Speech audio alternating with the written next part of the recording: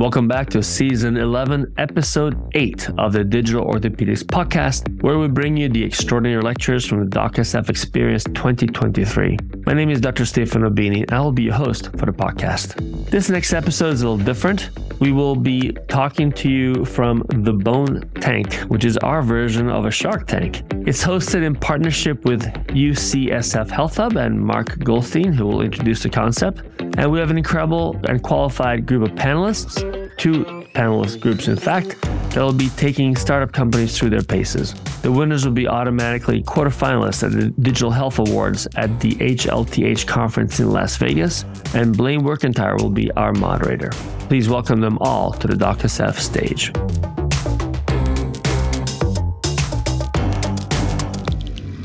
Pleasure to be at DOCSF. First of all, hats off to Stefano. This event worldwide is the event for innovation in MSK and more. And it's an absolute pleasure to be here. So what we've done this year for the first time at what's called the Digital Health Hub Foundation, we run what's now the world's largest healthcare award show. And we do it at the HLTH conference in Las Vegas. We started here in San Francisco. We had Chase Center 2 years ago. We're now in Vegas. Seems like all the teams, we all seem to be moving to Vegas lately.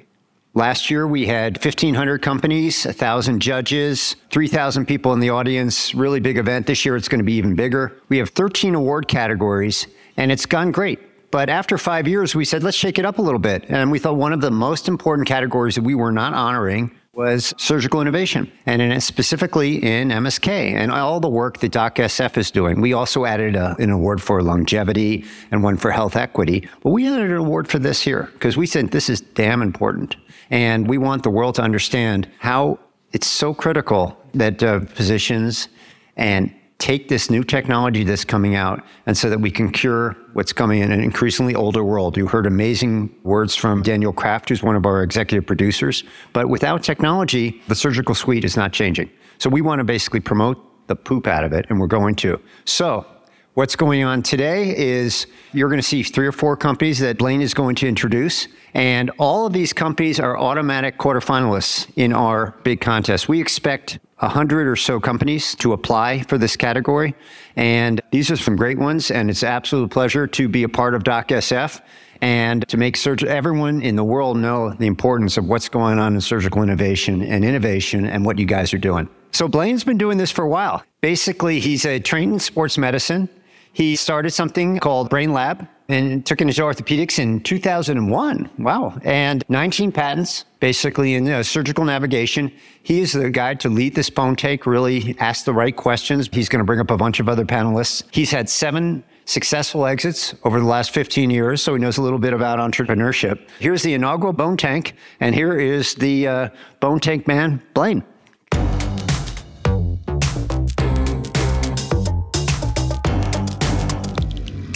The reviewers up here, if you wouldn't mind taking a seat, I'll be sitting with you. We're going to have 3 companies in the first set, and then there are 3 companies in the second set. The goal here is really to understand, are these companies finding a good product market fit? And so be thinking to yourself, how would you utilize this application or these companies, and what do you see for their futures? And hopefully we get a question or 2 from each of the panelists for each of the companies. I think we're going to start with Deep Structure. Yeah, okay, I'm sorry. Yeah, I was supposed to do a quick introduction, but ultimately I think everyone should look up these esteemed colleagues here. We have Sid from Stryker, we have Stuart Simpson, who used to be the CEO of Stryker, now with Think Surgical, Thorpe Davis with Ortho Virginia, and Peter Schilling from Dartmouth and Hitchcock. Please look up their backgrounds. It's really an impressive group of people here. We have 5 minutes for each company, and then we're going to do a question and answer at the end. It's about 15 minutes, about a 1-minute question for each. So keep your questions pretty tight, and let's get on with this. Let's have some fun. Startups are the way to go. This is an exciting time for startups, and you'll notice a lot of common themes here, but the idea is hopefully that we pick for yourselves where you think this future is going to go. We're going to start with Insight Surgical.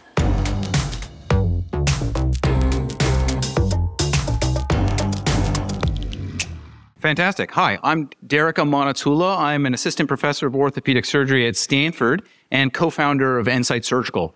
Insight Surgical is an artificial intelligence platform that utilizes computer vision to objectively document healthcare information. Today, healthcare costs $4.3 trillion. And inside all of that cost exists a $505 billion blue ocean data opportunity to basically reduce the cost and waste of healthcare.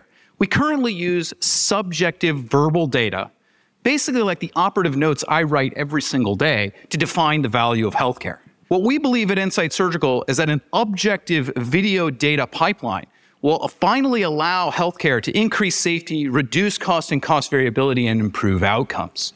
Insight Surgical, I said, is an artificial intelligence platform. We can retrofit an operating room in a weekend. We take up absolutely no floor space, and we allow a software as service pricing framework. At the end of the day, what we do is we take cameras and extract objective data, apply machine learning and computer vision models to that, and extract information from this space. The things we can do is track the proximity of people to the sterile field, the room traffic that we know is correlated with infection. We can track objects as small as needles or as deformable as laparotomy sponges, which turn out to be the most dangerous objects in surgery. Perhaps the most valuable thing we do is we can actually time the phases of the room and feed information that you would normally pass on verbally to your staff to increase the performance of your team. We can digitize the surgical count, we can keep track of trays, and we can keep track of the inventory in a case, calculating the exact cost of a surgical case. We can also assemble dashboards, utilizing Boston and whisker plots here shown for operative times to allow administrators to drill down on outlier cases and figure out what outcomes are associated with those cases and what led to those things without observing, without having high-level consultants to perform this task, and without overburdening nursing to collect the information. It turns out that surgery centers need to constantly reevaluate their bottom line. And because they're reevaluating their bottom line, this is a great time for us to capitalize on just the low-hanging fruit.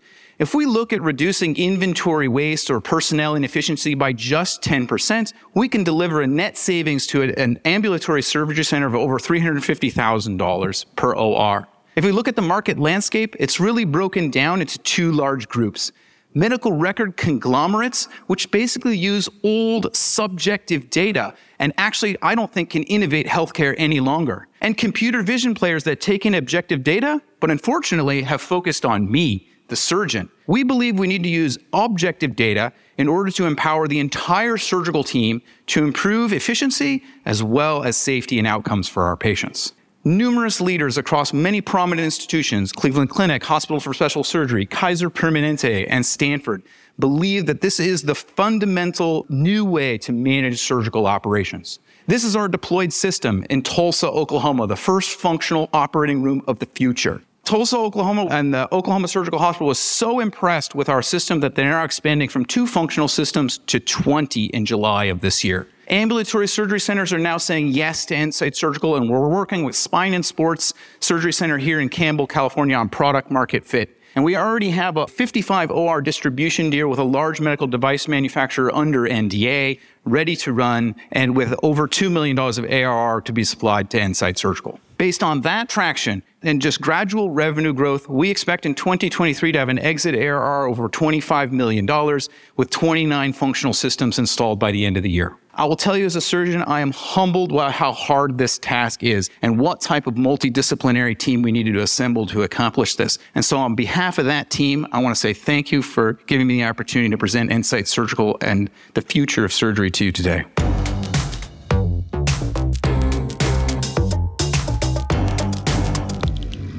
Next, we'll have Deep Structure. Thank you. My name is Dr. Jared Weir. I'm an orthopedic surgeon in Saginaw, Michigan, and I'm the Chief Medical Officer and founder for Deep Structure. Deep Structure is a seed stage digital orthopedic company, and we specialize in a software suite that helps change the delivery of care in orthopedics. We were founded in 2019. And we developed our first prototype in 2021, became FDA registered in 2022, and our MVP's been finalized and went live in clinic at the end of last year. There's a 4-man team of us, all in the orthopedic healthcare space. And the problem we're trying to solve is one that's facing practices like mine across the country. It's the headwinds that have formed in the modern day of orthopedics. These are things like falling reimbursement rates, staffing crisis, patient expectations that continually change, and physician dissatisfaction. So Our platform is 5 technologies in one transformative experience. I joined my father's practice in 1986, and up until 2 years ago, we practiced the same way that he did. Nothing had changed. Despite that, 40 years of technological improvement happened, and we just, as a medical and orthopedic community, seemed to ignore it. And so we've layered in and brought in these technologies into this platform, and it starts with a mobile patient experience. This is an app we call Eunice, and she interacts with the patient. I don't have a big staff, so Eunice helps collect all the patient data and helps interact with patients, and is really an extension of me. In addition to that mobile app, we layer on a remote patient monitoring. It's a hardware-less monitoring system where we're able to measure the knee range of motion using the IMUs in everybody's cell phones. And so we have 80-year-old knee replacement patients that are using their cell phones to measure their knees. This is helpful because there are some hardware solutions on the market, and that's not universally adoptable for everyone, but everybody almost exclusively has a cell phone these days, even the people in the geriatric population. That stuff's great. That's what the prototype had, but it's not enough, to be honest. Doctors are very eager to move on to the next thing, and if you give them a dashboard to look at, it quickly becomes ignored. A third screen's impossible. So Smart X-ray is the third pillar of our MVP that went live. And what we do is we take all of that data that Eunice collects, all the remote patient monitoring, and we synthesize it down and just summarize it in the very most important pieces. And then we overlay that on something I'm looking at already, which is the patient X-ray. And that's where Smart X-ray comes on. And in addition to that, we can start pulling in the imaging data as well. The last piece is the digital phenotype, the artificial intelligence, which is sometimes referred to as a digital twin in other industries. But what we're able to do is take all of these data points and then create predictive models. And now, before I ever have discussed surgery with a patient, before I ever perform that surgery, I can start predicting what the outcomes will be. And we kind of all talk about that, but this is where it gets a little bit interesting. How do you define successful surgery? And if you've been in AI enough, you know the errors of picking an endpoint that's not actually what you want. There's videos on the internet of AI trying to race boats and the boats catching fire because you didn't actually teach the AI system what they should strive for. So we've defined surgical success, and that's one of our biggest improvements. The last thing is an asynchronous telehealth. You take those 4 pillars and then you actually deliver it to patients in a way that's accessible to them when and where they want it. Where we really have advantages is that we're surgeon founded. From development to deployment is very fast. We can go right to the OR with one version to do a case. We can change the user interface on the next case and try different things. We're the first to market with this complete suite, and we're able to eliminate a work day a week for each surgeon. So with this platform, I can give myself a day. My case study, this is live. So we had a patient that was having troubles, and we were able to intervene on them because they told Eunice and get that patient feeling better. Thanks.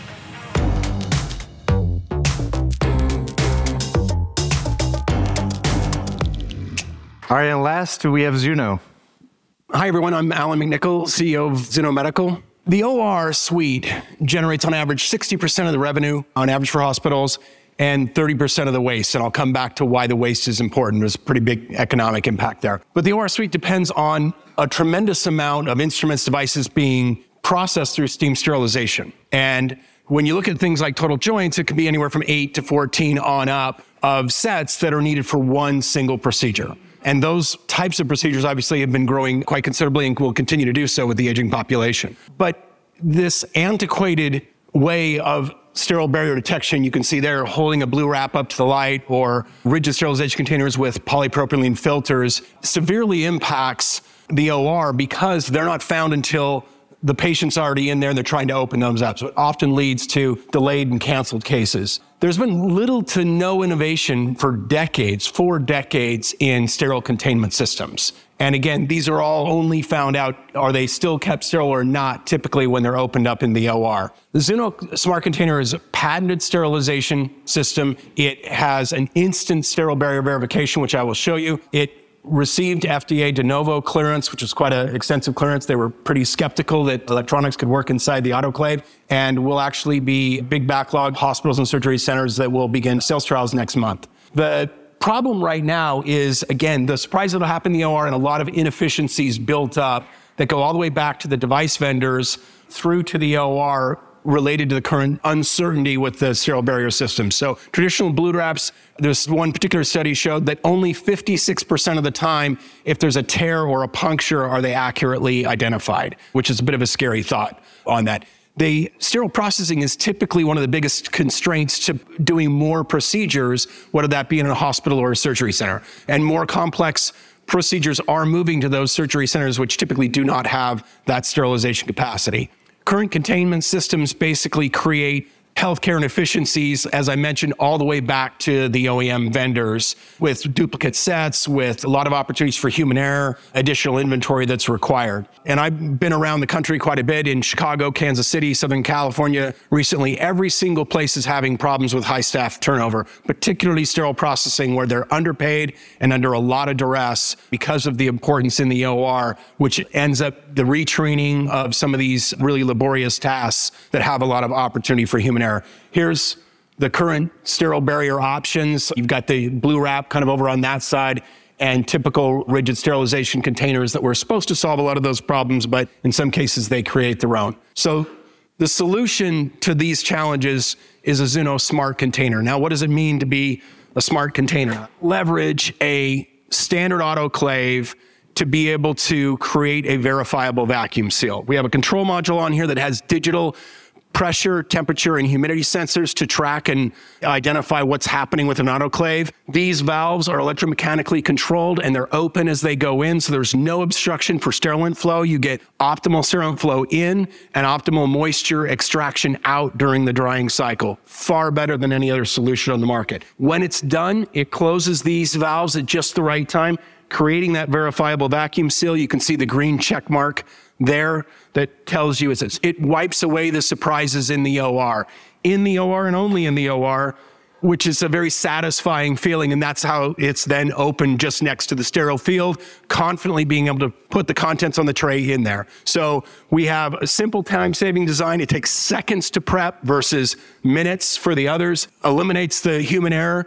Disposable components, ORs have $10 million a year, over $10 million a year in waste. $3 billion of that is out of the OR. So it's a huge economic component. We offer them as a service, so there's no maintenance. And as stated, we have a far better means of getting that sterilant in, making sure the contents is sterilized, and then extracting the moisture out. So we really are one of the key enablers to have a more efficient OR.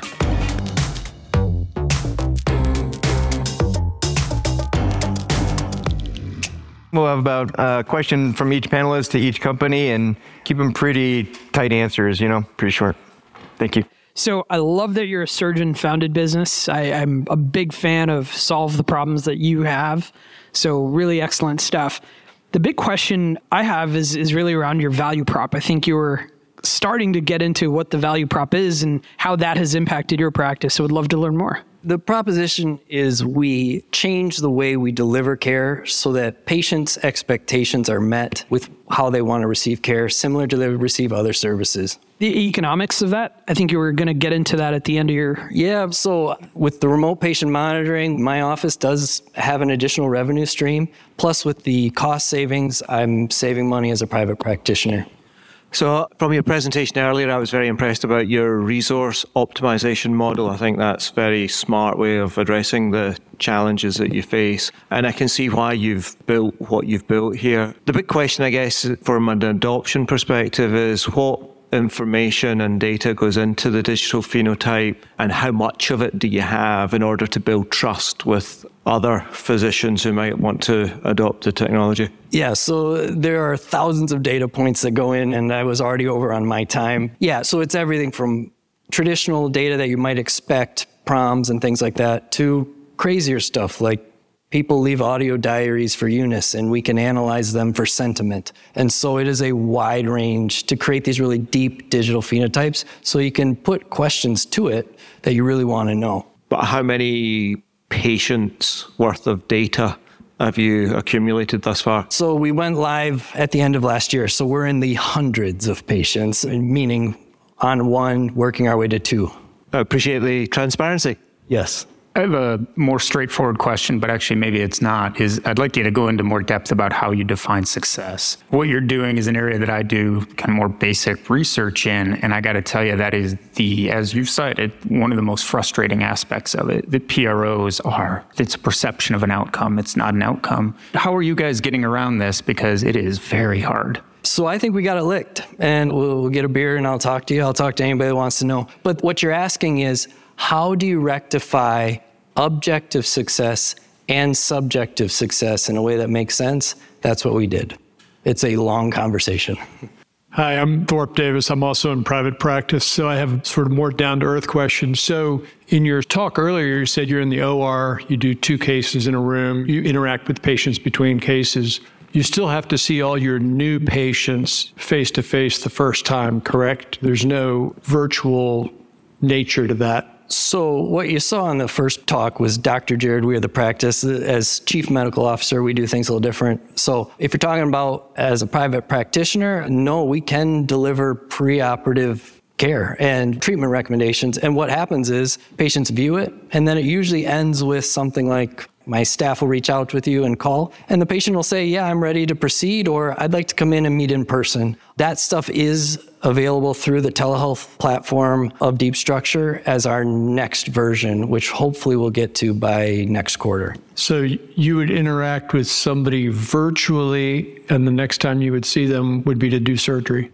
I could, yeah. For some patients, I could, and I had a patient that did something close to that. Think of it pretty simply. If you replace one person's shoulder and they want to come back 2 years later to talk to you about the other one, and they are 2 hours away, they may just want to get a video visit where you review their x-rays and present that to them, and then they'll sign up for surgery and you meet them again for the first time in pre-op. Okay, cool presentation. I love computer vision. You mentioned you were going live in sites locally in the Bay Area, and my question's really about, as you discover product market fit, what are some of the sets of feedback that you're receiving, and how are you as an early stage company responding to that feedback? Is it easy with the way you have your system set up? Yeah, so the system, actually, we've taken product market fit in from multiple circulating nurses. They interact with the interface as we digitize it. I think we've done over 100 circulating nurses. We take their feedback in because usability and adaptability are a primary thing. Additionally, we account for their anxieties, basically, because they're going to take computer vision into the operating room. So we blur their faces and name badges a priori, show that to them across our data set. Finally, product market fit is at the hospital and the administrator level. That's the buyer level. Basically, we meet with the hospital executive team and basically sit down and figure out what are the information that we're extracting for them correlates directly with revenue, because that's what they want to see. So we're actively doing that right now. And then quick product question, if I may. How do you ensure super accurate counts when it comes to laps or instruments that might get occluded, given that your cameras are sort of around the ceiling? There's multiple ways to do that. So with respect to occlusions, turns out hands are the most common occluding object, so we account for that. And when it comes to system performance, realize people counting objects are only accurate 75% of the time. So they're wrong 25% of the time. That's how common a miscount is. Turns out, say with laparotomy sponges, we're accurate over 90% of the time. The way we do that is we place them in parallel. Humans help the CV system become more accurate, and the CV system identifies when humans miscount. So we get to a 2% accuracy rate, 25 times, say, 10. So at the end of the day, they're summative, and we put them next to each other. That allows us to correct ourselves automatically. Dr. Manasula, it was a fascinating presentation. The technology is super cool. My question's largely around, how have you made the decisions to focus on what you're focusing on? Because the application of the technology is broad, and quality control in the operating room is the kind of number one. Right? Yep. I'll tell you, the market told us. So I started this as an object detector, something that would be able to keep patients really safe with needles and lap sponges, or the most dangerous objects. The easiest way to manage safety for hospitals is to ignore it until turn it into a risk decision based on money versus risk. So quickly we pivoted our models to the most valuable thing in the room, the work of the people, and how to present that to people in a nice way where we could assemble higher performing teams and talk about quality without outing poor decisions or without. So how do we create quality? We anonymize people. We get them to talk about procedures and performance in a way that values them, rewards them, incentivizes them, nudges their behavior. This is what every hospital system wants. So in a sense, we created a behavioral change engine by looking at people as opposed to an object detector that we could bolt on later. Which I think is smart. And you'll ultimately build trust in your technology.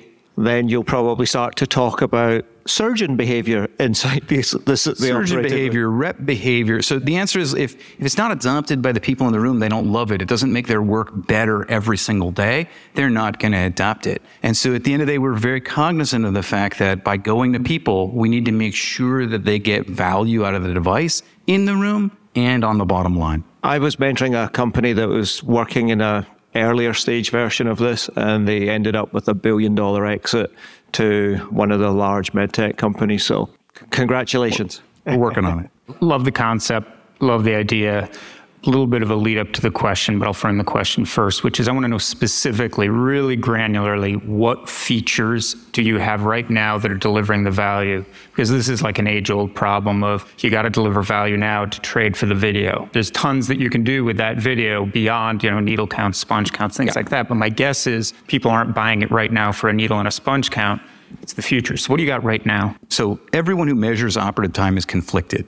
We have a model that's highly accurate at estimating surgical time utilizing a model, and it didn't take that much video to get it. Associating data with that in that dashboard to drill down on who was in the room, what was the cost of that room, what were the items brought into that room, what were the outcomes in the future of those outlier performances is exactly what the hospital knows. That's what they're buying right now.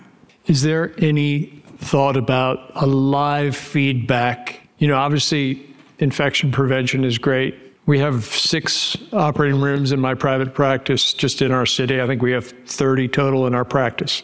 We don't have a lot of infections because those patients are going to the hospital. But the fear is leaving something in the patient.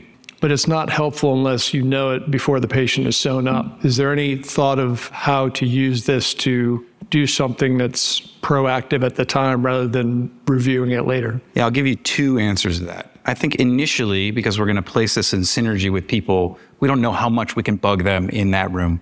Okay, we know that when the nurse bugs us for that particular thing, that might not be retained. The answer is we handle it as a stocks and flows problem. Counting 10 lap sponges or 10 needles on the back table actually protects no one, just makes us feel great on a piece of paper. It's a stocks and flows problem, and we basically play Clue.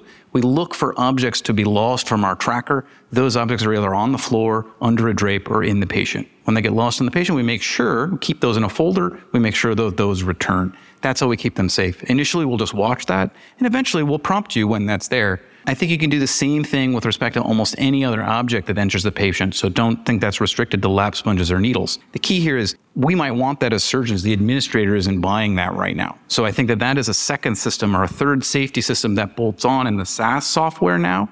If we don't hit revenue fast, nobody's going to buy it. One last question. What about data access? Because you're obviously training like tons of models and annotating all this data. Is that baked into your business model when you deploy your system, that you get access to all that data you're collecting? Yeah, so we basically, as much data can stay on the hospital side as possible, but we do something other than blurring the faces and name badges. We create a non-discoverable data set. As we break that up into our particular models or into particular annotations, we only save the annotations that make our models more performant. So as you look back, you can't discover anything, but that also gives us a level of anonymity inside of that data on top of the blurring. Very, very cool that you did a de novo. Respect. Those are hard. Yeah, well, we weren't given a choice, actually. Yeah. And they are hard. Yeah, so coming out of the de novo, what are the insights you gained around your platform? And sub part of that, is this platform, you talked about electronics going into an autoclave, like what else can you do with that? So much. A lot that I can't necessarily talk about because some of we're still filing some IP for, but we do see this as a platform that initially is solving a key problem of guaranteeing, a sterile barrier is intact when it goes into the OR, but there's a whole bunch of things on that. One of my pet peeves is this little chemical indicator that goes into every tray set that gets sterilized that turns at 80 degrees C when it's either 132 or 135 C that has to be hit, and yet the entire industry says, did that change color? And then I'm okay. I see people stacking containers in the autoclave, running them, and because the indicator changes, they think it's okay on that side of it. So some scary stuff kind of going on in that. There's a lot we can do to confirm what happened inside that autoclave chamber. We have kind of determined that both the FDA and the industry is probably not ready for that yet, but something if you imagine we have a digital temperature sensor and digital pressure sensor in there, very easy for us to actually determine those things. So that's a hint of some of the things to come. So I understand the attraction to the space. There's something to solve there, and there's a massive total addressable market when you think about the number of trays that Yes, go there through is. a steam sterilization every single day Yep. in this country and around the world. So Yep. I understand it. What's your insight about why previous attempts to change this market away from blue wrap have failed? And why you? Why now? First of all, there's a lot of things that have changed related to electronics and sensors that can operate at very high temperature environments that didn't exist before. And so I think that's one of that are actually a lot more economical now than they were previously. I also think at times there's been potentially people thinking about that and they go, we're going to Wi-Fi connect all of these things and do some things that sound great, but actually cost a lot in power budget and other costs, create adoption barriers for hospitals because you have to go through their IT department and things of that nature. We tried to really look at where's the highest value proposition that we can have and how do we eliminate as many of those adoption barriers. And I think that's a big key as to why the market's ready for us right now. Yeah, as an investor, I would be very interested, and I don't need an answer today, in your business model because this technology either succeeds big or fizzles out based on the right business model. Well, it's a subscription service, so there's no way I want the hospitals managing that. And one of the things I did very early on before joining up with the company was really to vet that. And I think when they see it and they know that they don't have to deal with it, actually, it's usually a very comforting thing for them. So I think it's going to be I come from the software background, so recurring revenue models are very attractive to me. Narrow, but I think important question. My OR table torn down, case delayed because of bioburden. And I feel like that is most times for folks that don't know what bioburden is, it's if there's a fleck of maybe bone cement, maybe bone, maybe some unidentified black object that you just don't know what it is and you got to tear the table down. Does your technology address bioburden? It doesn't at this point, no. I mean, I do think there are some aspects that we have in mind when a tray is being packed where we could look at some of those things. It might lean on some of the technologies that other people are talking about within that. But at this point, no. And again, I think from a standpoint of proving that electronics can work in an autoclave and that we're identifying bioburden correctly was probably an FDA hurdle I didn't really want to climb first go. So you need to put Insight Surgical inside the autoclave. Well, I actually do think there's a lot of opportunity between what we're doing kind of within that. I think it's super cool. And if you need a beta site, we'll be it for you. Love it. Where are you at? In Virginia. All over Virginia. That's all right. I can travel. Few questions. Is it AAMI approved yet? Is it stackable? So when I look at those, we have one surgeon who uses 20 trays for a total hip in our outpatient. And our room to store stuff is small. So if you said you're going to give me 30 of those, unless I can stack them, I'm in trouble. So, and also what breaks on them when they break. So not only are they stackable, but when they're not in use, the bases nest. And when I show that to people in OR and sterile processing, they go, wow. They just think that's kind of one of the best, one of the coolest things on it. And if you come out to our table, I'll be happy to show you that. Sorry, what was the other question? AAMI approved. So, I mean, it's actually FDA is the one that you kind of have to get. Amy kind of has some other things. So we're now on a working group with Amy that's defining transport protocols. And one of the important things for us to be there is we got that de novo. There's a new classification of sterilization container called sterilization container with electronic monitoring. And we're the only game in town in that. We have a utility patent that will keep us to be the only game in town. And we need to be there so Amy actually understands there's a different approach for this. It has no porous barriers. They can be transported much more easily. And in fact, our paying customer is one of the OEM vendors that is looking at offsite sterilization and delivering these into ASCs kind of through that. So we think there's a huge opportunity for us in that. We are working with Amy on that. And again, it's, we got to use the chemical indicators and the other protocols. Sorry, I know we got to go. So terrific. Wow. Great startups. Thank you for listening to the Digital Orthopedics Podcast. If you find the talks and this presentation as incredibly informative and topical as we did, please do share this podcast with your friends. Leave us a nice review on your podcast player of choice. It would mean a lot if you did.